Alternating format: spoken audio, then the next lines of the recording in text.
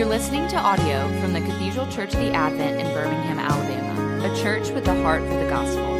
Find out more at adventbirmingham.org. We, in the living room, we've been walking through Mark's Gospel, and we haven't exactly been going word by word or line by line, but mostly we'll often do a chapter or a couple of chapters. So obviously this is, in many ways, we're encountering it, and we're walking with Jesus along the way, but clearly it's an encounter with a lot to be filled in that we won't fill in today. But touching, we've been walking through Mark's Gospel, touching on that and making our way with Jesus toward the cross and the resurrection. And so today we're going to be in Mark chapter 14. Mark 14 is where we are today. Let me say a prayer and then we'll begin. Heavenly Father, I do give you thanks and praise for this opportunity to gather. That instead of Exodus today, we're studying Mark, but we will be hearing of how you provided the ultimate and great Exodus for us through Jesus, your Son. The way that through your love and your grace, your mercy and your sacrifice, your faithfulness and your obedience, you make a way for your people to a new and risen life, to a security and salvation that cannot be snatched from us because you are our good shepherd.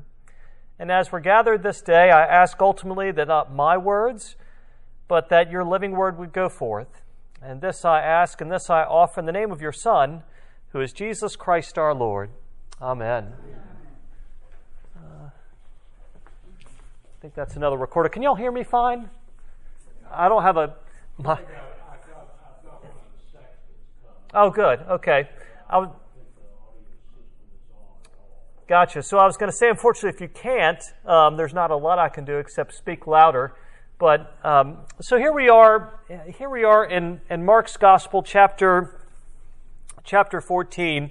And last week, for those that were in there and for those who weren't, we encountered the curious 13th chapter of Mark's Gospel, which is sometimes referred to as the mini-apocalypse. And in that, Jesus talks about, among other things, the destruction of the temple and the signs for the close of the age, and so that he will indeed, that he will come again. And though the temple be destroyed, that he will be providing a temple not made with human hands, a temple and a security that cannot be taken away from us. One of the things we talked about is for the people of Israel, the temple was, to say, well, it's just like our church is significant to us, or the church that you grew up in is significant for any number of reasons. But for the people of Israel, the temple was symbolic of their being God's people. I mean, it was thank you. It was integral to their identity. They understood themselves in relationship with God. They understood themselves as people loved by God, chosen by God, blessed by God. The temple was in many ways the symbol of their being God's people and God's dwelling place in the midst of them. So to talk about the destruction of the temple was more than just the loss of a church. It was an assault upon their identity. And you think about that in your own lives. We all have it at different times. And sometimes it's not a person, it's life circumstances bringing along in our lives an assault on our identity. The way that we understood ourselves and the way that we understood our lives is rattled, is shaken. And as I say, we all, if you haven't, you will. We've all experienced that in our lives when the way that we identify ourselves is shaken or taken away from us. And it throws us into a crisis of forming and fashioning a new identity. And so we see throughout Mark's Gospel, and it's not unique to Mark's Gospel, an encounter with Jesus provokes a crisis. An encounter with Jesus provokes a crisis because one has to decide, is he true or is he deranged? Because one of the things that we'll see happening here is Jesus makes claims about himself as God's Son. Jesus makes claims about himself as the fulfillment of God's promises, the fulfillment of the Scriptures, the provision of life and salvation, of being that which will take the place of the temple. So Jesus making these claims, again, provokes a crisis for people and a call to decide one way or the other. There really isn't, maybe people would argue, you're welcome to argue that there's a middle ground, but I would say that there's not. It's as Lewis said succinctly, it's either true or he's along the lines of someone who refers to himself as a fried egg. This is right or it's not. He's the Messiah or he is not. And I won't read every line per se, but let me just start with the first two here.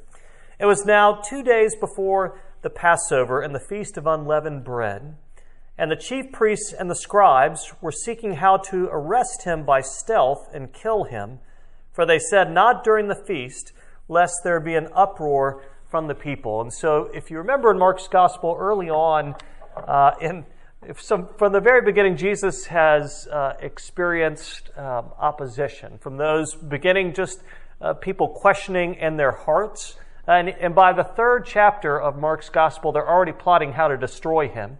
If you remember, the Pharisees and the Herodians, which wouldn't have been pals, got together to say, how can we destroy him? And so Jesus has experienced opposition throughout the entirety of his ministry, and oftentimes the opposition has come from the inside as well, from the unbelief of his closest followers and friends. Their hardness of heart and their slowness to understand. Hopefully that's not something which is discouraging, but hopeful to you and to me to say, if they were slow on the uptake with Jesus in their presence, if it takes you and me some time, give yourself a little grace. I would consider that Jesus was a really good pastor. I feel kind of comfortable saying that. He was probably a really good teacher as well. And so if they had some difficulty grasping, it's understandable that you and I might as well. So it's the time of the Passover, which obviously you've been walking through Exodus. That was the moment for the people. It was the moment, the remembrance of the power of God, the love of God, the grace of God, a God who hears the cries of his people and delivers them and leads them in to a land of promise. A God who, again, with power and might and with mercy and with grace, responds to the prayers of his people. And of course, the significance of the Passover lamb, the blood of that lamb, which is placed above the doors, and the judgment that would fall upon them passing over them, not because of their merits, but because of the blood of the lamb. And so it's not insignificant that all of this is taking place. And it's not insignificant to Jesus that all of this is taking place at the time of the Passover. And we hear that they want to arrest him by stealth and kill him because of fear of an uproar from the people. So at that time, the Passover was required to be celebrated in Jerusalem. And so people would travel from all over the place. And Josephus was an ancient historian during that time. He wasn't ancient at that time; he was current. Josephus was a historian at that time, and writing about the people coming in 66. He said 266,000 lambs were slaughtered at the time of the Passover. Kind of hard to wrap your mind around. 266,000 lambs were, and everybody kind of cringes, understandably, at that. And you think typically there are about, say, 10 people per gathering. So we're talking 2.5 million. We're talking 2.5 million people.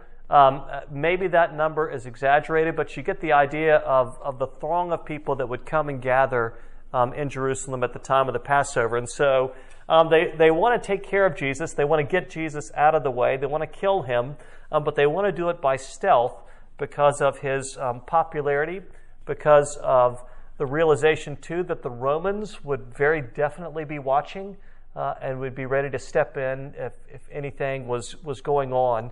And so, again, we're going to walk through 14, but I want to throw out some thoughts for you, some considerations. And again, you're welcome to consider these in relation with our lives and our relationship with God. Because in 14, we're going to hear about Jesus being anointed at Bethany, at the home of Simon the leper. We'll hear the story of the woman who in Mark's account is unnamed, who breaks the nard and anoints Jesus' body, and we see the reaction of Jesus' followers. We'll hear about Judas and his betrayal of Jesus, his selling Jesus to the authorities. We'll see Jesus celebrate the Passover with his disciples, the institution of the Lord's Supper. Take, this is my body, which is given for you. This is my blood, which is shed for you. We'll hear of Peter's denial of Jesus. Jesus in Gethsemane. We'll hear of Jesus' betrayal and arrest, and Jesus before the council. So that's all. And Peter's denial of Jesus. So as I say, we might leave some details out this morning, but as we go along, and invite your questions, comments, and reflections on this as well. But a couple of thoughts to think about as we begin to go more specifically into the different sections. And the thoughts in regard to our lives are these: when it seems everything is coming undone, God is still working. When it seems that everything is coming undone, that God is still working. And we'll see that for Jesus' followers. Everything is seemingly coming undone, but we see that it's not out of God's control. And if you go back to the book of Genesis, from the very beginning, God does his work in chaos. God bringing order out of chaos. And I would suggest that has application in yours and my life as well. When things seem out of control, when chaos, it doesn't mean that God has ceased to work. And it's often in that place that God steps in to bring order out of the chaos, to bring deliverance, to bring salvation, to bring peace through that.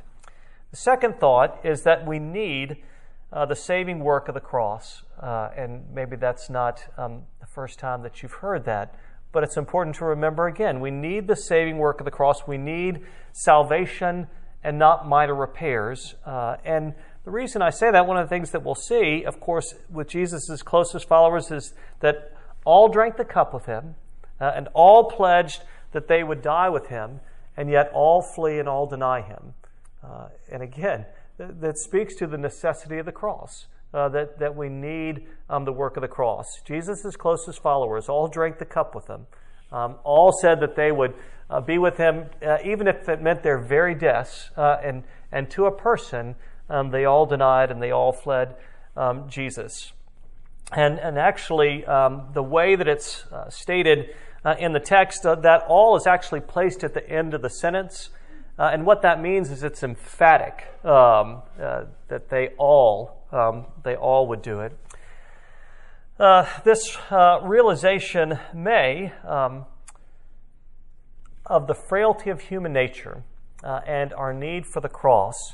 There is the possibility that in yours and my relationships that it encourages us to have grace and patience with one another. If we are indeed sinners saved by grace, if all sin and fall short of the glory of God, as Paul will write to the Romans, we may need grace in our relationships with one another and patience in our relationships with one another. It may help us to be mindful of the grace and the patience with which God has treated us in Jesus, and consider the power that might have in our lives and our relationships. We see that Jesus is the fulfillment. He is ultimately the Passover lamb who will take away once and for all the sins of the world. He is the suffering servant that's spoken of in Isaiah, the lamb who is mute before its shearers. We see that Jesus is the fulfillment of these promises. Do y'all, maybe you do, perhaps you have certain sermons or classes or conversations which you can remember in your mind years later, or maybe not even an entire conversation or class or sermon, but there's a particular statement which is made, and in relation to this one, there's a guy, Nelson Koszewski is his name. When I came out of seminary, Bishop Salmon placed me at the cathedral in Charleston, and I spent The dean left 2 weeks after I arrived, and it had nothing to do with me. But it was an interesting experience. Life, right? I'm like, oh, it's going to be great. I'm going to have a mentor. This is going to be awesome. Yeah. 2 weeks later, best of luck, Craig. I'll see you. But I can remember Nelson preaching a sermon. It was a combined service. It was Epiphany Lessons and Carols at the cathedral with choirs from around the diocese. It was a beautiful. It was quite the service, and Nelson was preaching on the text from Luke 4. Jesus saying, "You know what? I am the fulfillment. The Spirit of the Sovereign Lord is upon me because He has anointed me to preach, good news to the poor, release for the captives, and so forth." And He says, "Today this Scripture has been fulfilled in your hearing." He says, basically, I am the fulfillment. And preaching on that text, the way that Nelson described it was this. He said, the people wanted Jesus to be a good Jewish boy. But Jesus wasn't a good Jewish boy. He was offensive. He was the one that said, you know what, I am the fulfillment. If you have a problem with that, you have a problem because I am the fulfillment. And I continue to remember that. But we see that Jesus is the fulfillment, that He replaces the temple. And this is important. Jesus replaces the temple as the place where God meets His people. Jesus replaces the temple as the place where God meets His people. God meets His people in Jesus. It is in the person of Jesus Christ that God meets you and me. Perseverance, to encourage perseverance for us. The grace and mercy for us comes from God. We see that Jesus, in the midst of the realization of their betrayal and their denial, in the words of John's Gospel, Jesus says, having loved, John 13, having loved His own while He was in the world, He loved them to the end. Or also translated, He loved them to the full. We have the grace and the perseverance of God on our behalf, that Jesus, in fact, loves us to the full. And then finally this, some thoughts as we begin, that Jesus has the final word. And next week, for those in the class on Mark's Gospel, we're going to be reflecting on the resurrection. And one of the things that we'll see wonderfully, thankfully, is that Jesus has the final word. Yours and my performance is not the final word. Yours and my abilities are not the final word, but the final word is given to the crucified and risen Jesus.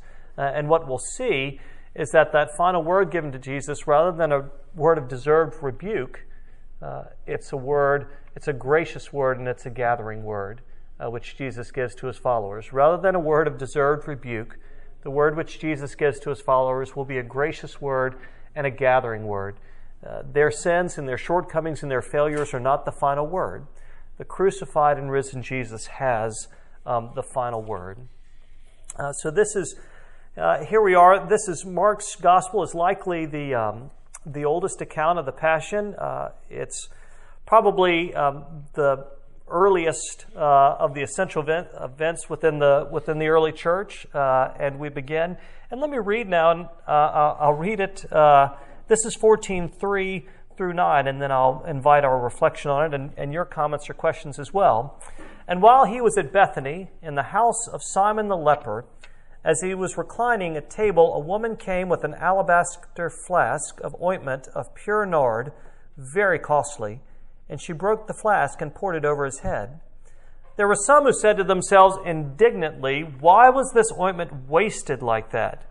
For this ointment could have been sold for more than 300 denarii and given to the poor." And they scolded her. And Jesus said, "Leave her alone. Why do you trouble her? She has done a beautiful thing to me. For you always have the poor with you, and whenever you want, and you can do good for them, but you will not always have me. She has done what she could. She has anointed my body beforehand for burial. And truly I say to you, wherever the gospel is proclaimed in the whole world, what she has done will be told in memory of her." And I have some comments on that, but and again, if it's crickets, that's fine. But any initial sort of comments, reflections, questions about this as we begin to walk into it? You got it verified right here. Yeah, that's there it is. It's verified right there. What a high compliment. Oh my gosh, yes. Yeah, so she's got a beautiful thing. Absolutely. One of the things that I loved about it, what a high compliment, what a beautiful thing, and that's exactly what Jesus says. What a beautiful thing she has done for me. But one of the things that stood out to me was his saying, she did what she could. She did what she could, and I don't know about you, but I'm often slow to start something because I'm like, well, I view all the things I can't do, or all my limitations, or all the uncertainties. But we see her response of faith. She did a beautiful thing. She did what she could do, and it was recognized and it was honored by Jesus.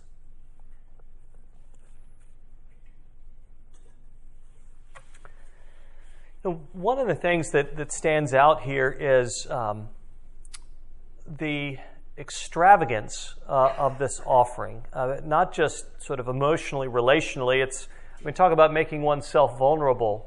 It's certainly extravagant in her devotion and her offering.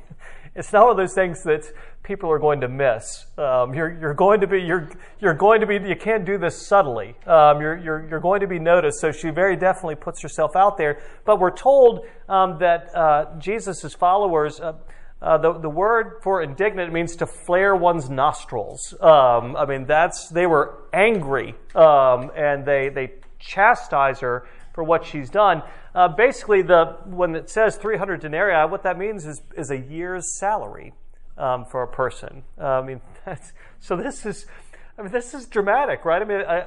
This nard which she pours out on Jesus would have likely been a family heirloom. This would be something of value. A year's salary for your average person, and the fact that she has poured it out on Jesus, and their response, this could have been used for the poor, and we see throughout the entirety of Jesus' ministry his particular concern for the least and the last, and for the poor and for the outsider. So he was the farthest thing from indifferent, but she. In this instance, she gets it. She gets it in a way that the others don't. And it's interesting because if you think about it, basically what they're saying is Jesus isn't worth it. They also don't see that he's going to die. Yeah. They don't believe that. He's told them thrice, very clearly. And yeah, they still, isn't that often the case in our lives? It's like it's right there before us, and whether just denial or through will, we don't see. Absolutely, yeah. They don't see that he's going to die. She is anointing him in a way that he won't be able to be anointed for his burial. And I would say that, wonderfully again, she clearly, I would imagine she doesn't realize that she's anointing him for his burial, but she realizes who he is. And her response, yes. Tell me if I'm wrong, but it seems like I learned somewhere that the kind of nard she used was usually just for kings and ordinations and coronations and all that. And so it would be very surprising that she would use something that costly, even if she was anointing him for burial. Yes. They use kind of everyday stuff. Yeah, and that's, you're right. That costly and that specific as well. This wasn't your Friday night nard. Right. This was genuinely. This is something of incredible specificity and value. And once again, Jesus being the fulfillment of all these things. Here he is, the King of Kings, who was coming in and is being anointed as kings would be anointed. And as well, she pours it on his head, and that whole imagery of it flowing down upon his beard. This anointing, and again, this complete offering which she gives. Some say, likely that this was Mary Magdalene, because we see, in other Gospels, this account and her being named Simon the leper, and obviously he would be a former leper, and perhaps healed by Jesus. And Bethany, likely Mary, Martha, and Lazarus. We see the dramatic nature of her offering, the specificity of her offering. We see as well that the reaction of those who basically say Jesus isn't worth it. And I would say we also see, and that, listen, this one condemns me as well. This one chased me as well. We see, and isn't this true? A little religion's okay, but let's not get carried away. And I would say that's a lot of the response too. Look, it's great to have devotion to Jesus, but don't get carried away with it. Let's not get reckless. We want our kids to love Jesus, but we want them to get a good education as well. But there's the challenge. Like us, it's like I don't want to be seen as a freak, but yeah, we see she's not worried about that. She gets it. She gets it, and Jesus responds. Jesus responds to her. Craig, is nard and oil? My understanding, let me just tell you, don't bet the ranch on my answer to this one. As I understand, I think it's more of. Obviously, it would be liquid, but I think it's. Not oil in the way that, say, olive oil, which would be used, was an oil, but more of a perfume. I'm afraid the consistency of it, I'm not exactly sure about, Clark. Do you remember? I don't know. I'm finding myself thinking of the 23rd Psalm. I walk through the valley of the shadow of death, I'll fear no evil, for you are with me, your rod and staff, they comfort me, you prepare a table for me in the presence of my enemies, you anoint my head with oil, my cup overflows. Yeah. I think this would have been more along the lines of, for instance, gold, frankincense, and myrrh, along the lines of those which were brought and offered to Jesus. Again, it wouldn't be a solid, and it wouldn't be.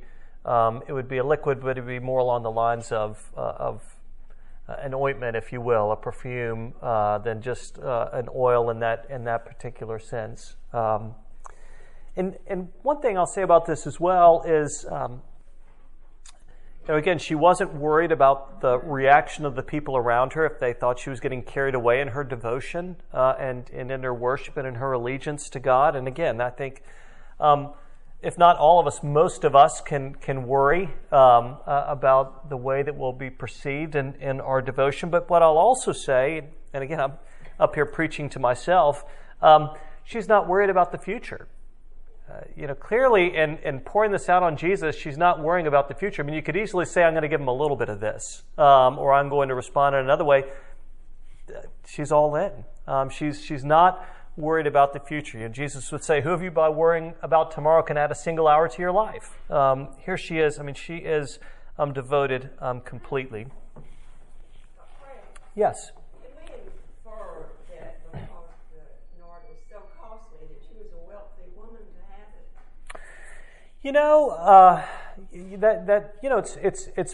It's possible that she was a wealthy woman, or at least it's interesting because one of the things that we do see in Jesus' ministry is the mix of people that are connected with him. He really does sort of span the social spectrum from, if you will, poor to wealthy. And, even one of the things that's significant in Mark's gospel is the significant testament of women and the number of women who are noted among his circle and who are there with him and who are there at the tomb and who are there at the crucifixion. So, he clearly, and the fact that he's eating at the home of, quote, Simon the leper, and that he eats with tax collectors and sinners. So he definitely has a spectrum of people. Yeah, David? It's derived from Nanistarchus grandiflora, which comes only from the Himalayas.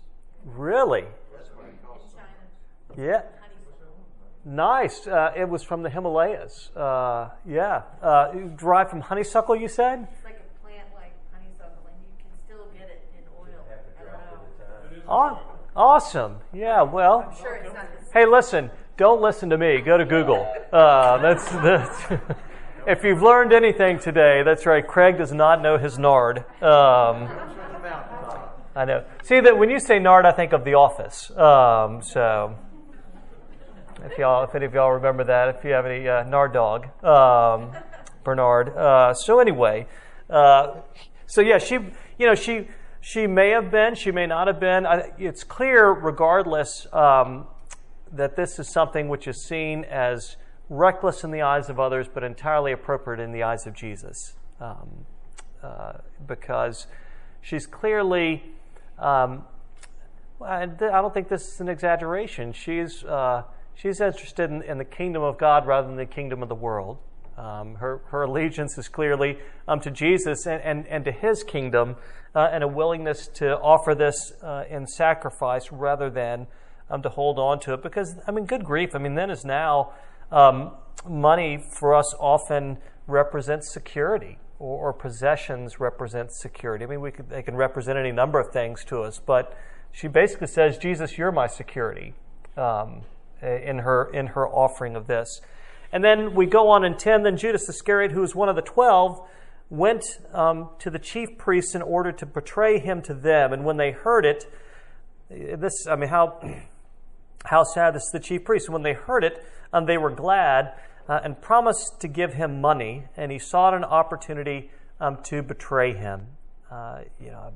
Y'all have probably heard, various. We don't know ultimately why Judas betrayed Jesus. Often greed is listed as a reason, and certainly we see here his receiving money as being a motivation. Some have said, and maybe this is possible, that he was basically tired of Jesus not acting and sought to force his hand. That if he betrayed him, then Jesus' hand would be forced, and he would be forced to respond. Again, disappointment that Jesus hadn't acted, and you know what, I'm going to go ahead and force his hand in order that he might act. But regardless, we see that among Jesus' most intimate and his immediate circle, that Judas is the one who goes to the chief priests in order to betray Jesus. John does call him a thief, though. Yeah, he does. He calls him a thief and says, and in response to this, when Jesus was anointed, that Judas was indignant because he used to steal from the purse, is what he says. He was helping himself to the coffers. And in fact, when in John's account, when Jesus dips the bread and it's given to Judas, and Judas goes out at that moment, some speculate that he's going to make an offering. He's going to make an offering to the poor. Well, in reality, of course, he was going to betray Jesus. And in 12, we'll continue on here. And on the first day of unleavened bread, when they sacrificed the Passover lamb, his disciples said to him, "Where will you have us go and prepare for you to eat the Passover?"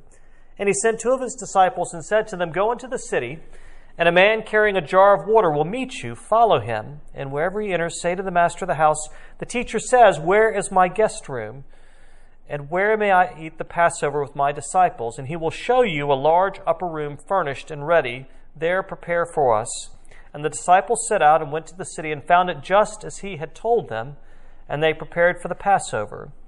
And when it was evening, he came with the 12, and as they were reclining at table and eating, Jesus said, "Truly I say to you, one of you will betray me, one who is eating with me." They began to be sorrowful and said to him one after another, "Is it I?" He said to them, "It is one of the 12, one who is dipping bread into the dish with me. For the Son of Man goes as it is written of him, but woe to that man by whom the Son of Man is betrayed. It would have been better for that man if he had not been born."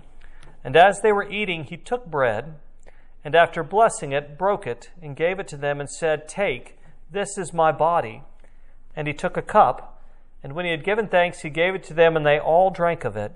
And he said to them, "This is my blood of the covenant, which is poured out for many. Truly I say to you, I will not drink again of the fruit of the vine until that day when I drink it new in the kingdom of God." And when they had sung a hymn, they went out to the Mount of Olives, and Jesus said to them, "You will all fall away, for it is written, I will strike the shepherd, and the sheep will be scattered. But after I am raised up, I will go before you to Galilee."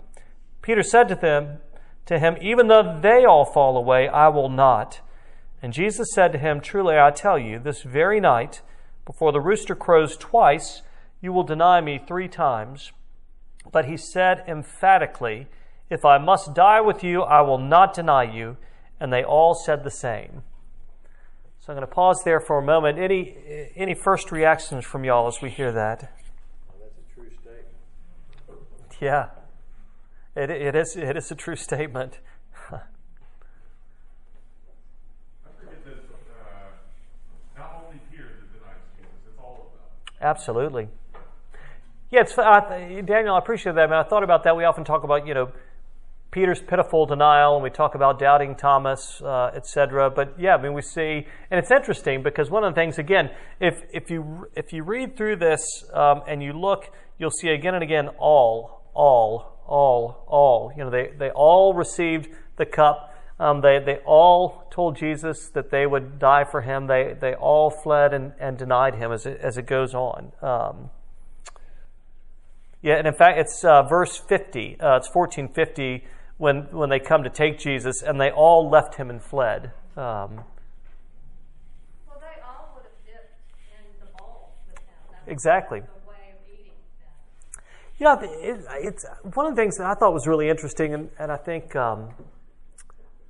illustrative of the human condition. It's interesting that they all are troubled by it, and they all say, "Is it me?" I thought that was interesting. It wasn't just Judas, but I mean, each of them says to Jesus, I mean, and isn't this the human condition also? It's like we go from anxiety to false bravado, but it's like, they're all like, is it me? Is it me? You can see their uncertainty, insecurity. And then, of course, the way we tend to try to cover that up is we make these, bold and brave statements that we hope won't be called. On our own, we can't, but once they receive the Holy Spirit, they don't deny it. Absolutely. And I mean, that's, of course, one of the things to testify to the veracity of the gospel. The reality of Jesus' resurrection is the way that these people are transformed. Again, they're never perfect, but there's a strength and a boldness which clearly doesn't come from them going forward. And there's a strength and a boldness that says, no, Jesus really is risen. Because we wouldn't be these people. We wouldn't witness in the way that we witness. We wouldn't be committed in the way we're committed unless we actually have seen Jesus crucified, risen, with wounds. I mean, if he did not appear and say, receive the Holy Spirit, go, I am sending you. Yeah, I mean, we see the transformation. Well, it's what Andrew was preaching about today. I mean, the work of the Spirit in our lives. I mean, we don't attain perfection, but that Spirit does work in our lives. Right, I just have to go back to being anointed with oil again, Mm-hmm. the 23rd Psalm. Yes. And thou preparest a table before me in the presence of my enemies. Seems to speak to this moment, doesn't it? So makes 23rd Psalm also prophetic, Absolutely. which is interesting to think about. I think that's a great observation. The prophetic nature of Psalm 23. Yeah, I mean, preparing a table for him in the presence of his enemies, and of course the reality that in some ways Jesus' enemies were, yes, clearly those who were trying to slyly kill him, but his enemies were among his intimate circle as well. But the table which is prepared before him. While we were all yet enemies. Yeah, Christ died for us. Exactly. Yeah, that's a great word, David. From Paul to the Romans. Yeah, it was, while we were enemies, and Christ died for us. Again, that it's sort of like there's the healthy conviction that we experience, but there's also the grace which we experience as well. Because interestingly, in the midst of Jesus is gathered with them. Jesus has this realization that he's going to be betrayed. And yet, despite that, and one of the things that we see clearly happening here, once again, I mean, Jesus is the Son of Man, the Son of God, or he is deranged because he applies the Passover to himself. He says, I am the Passover. I mean, that's what he's saying as they're going through, and there's the drinking of wine, the different cups during the Passover. Jesus is saying, I'm the Passover lamb that will be sacrificed for you. It's my blood which will enable the judgment of God to pass over you. And when he says, take, this is my body, the word soma, we often hear sarx in regard to the body, but the word soma, basically Jesus says, take, this is my body. What he's saying is, this is my whole being. This is my whole being, which is sacrificed, which is offered, which is given for you. They're sort of, again, going back to the offering of the woman. I mean, that was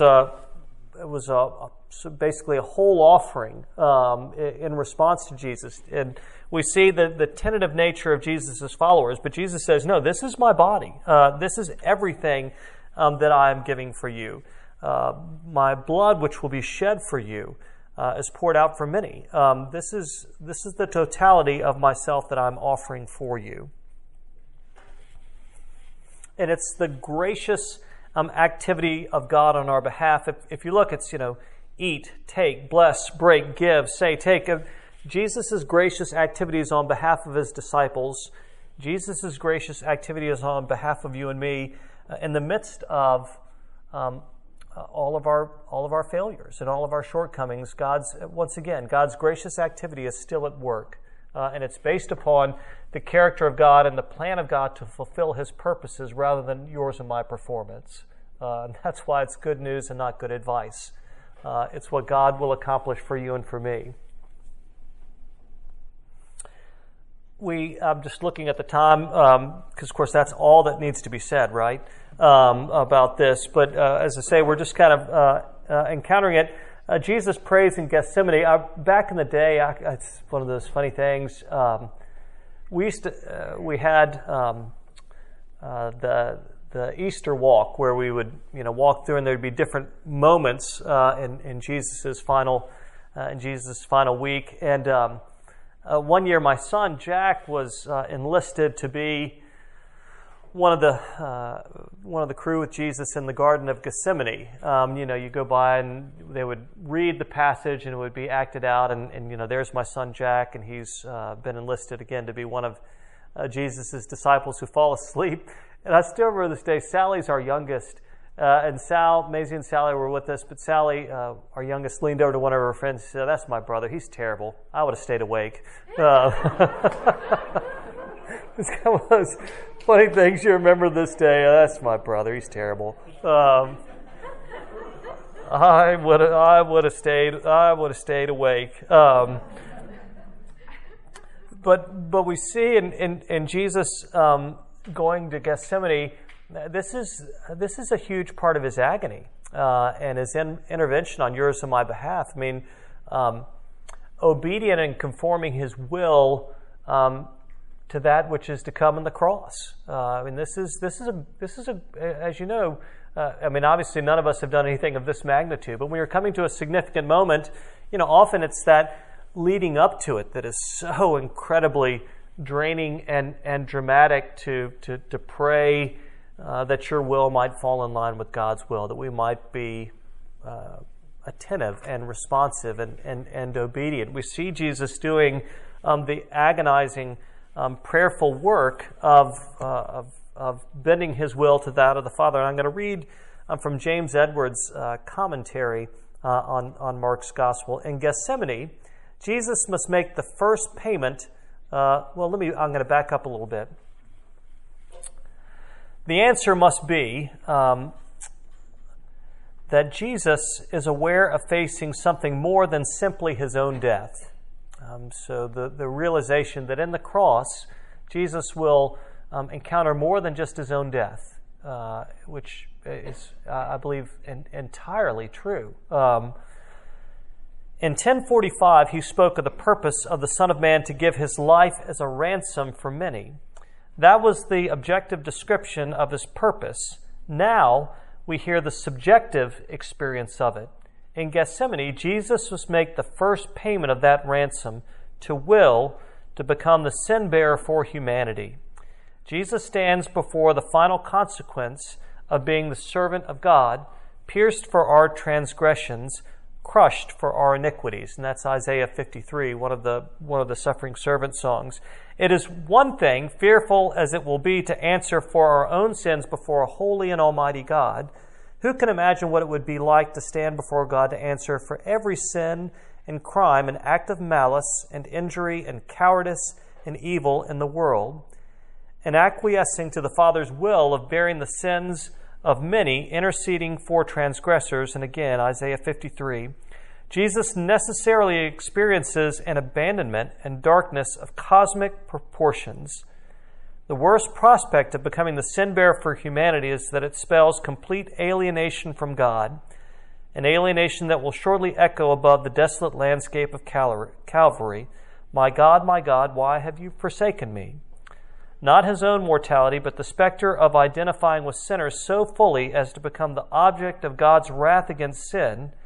It is this that overwhelms Jesus' soul to the point of death.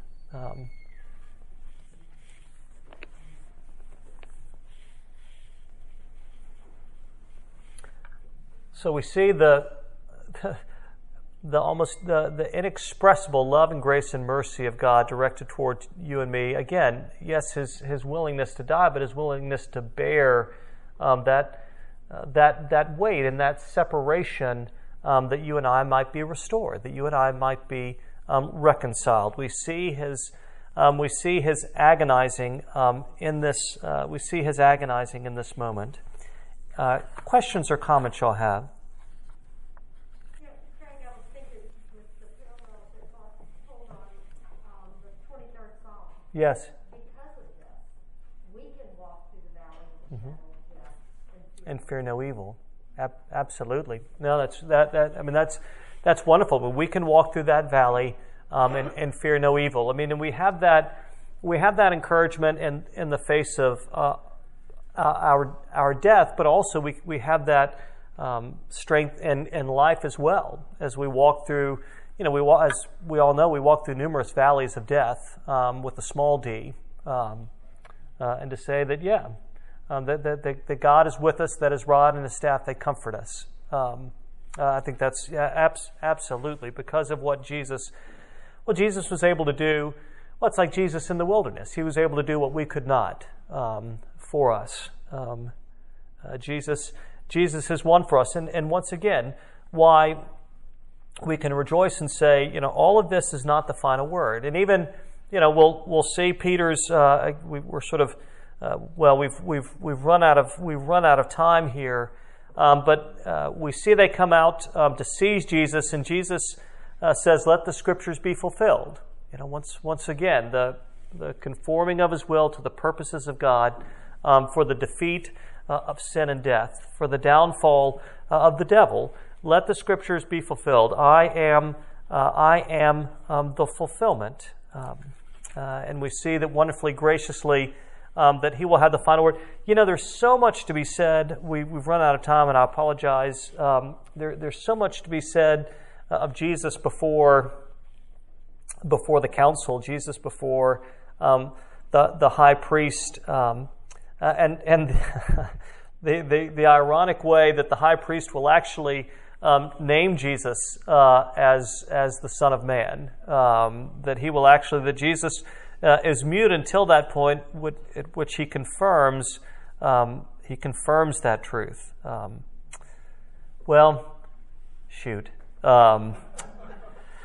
Great to be with you. I hope you enjoy Exodus next week, and let us. The bell tolls for us because there is the Reverend Dr. Weeks vested and ready. Let us pray. Heavenly Father, thank you that, good grief, thanks is not a sufficient word for what you have won for us in Jesus, your Son. And we thank you for that which we have seen, your grace and perseverance in the midst of human failure and denial. We thank you for the witness of Mary and the anointing of you, her worship and her devotion. And I pray by the work of your Spirit that you would draw us as well, as we so typically do it, sort of tentatively, haltingly, that you might draw us to run towards you in our love and in our devotion, and to find in so doing that you've already pursued us in Jesus, your Son, that we might have the security of you as our Savior and as our Shepherd. This we ask ourselves, we offer to you now in the name of your Son, who is Jesus Christ our Lord. Amen. You've been listening to audio from the Cathedral Church of the Advent. If you live in Birmingham or find yourself visiting, We hope you'll join us at one of our Sunday services. Find out more at adventbirmingham.org.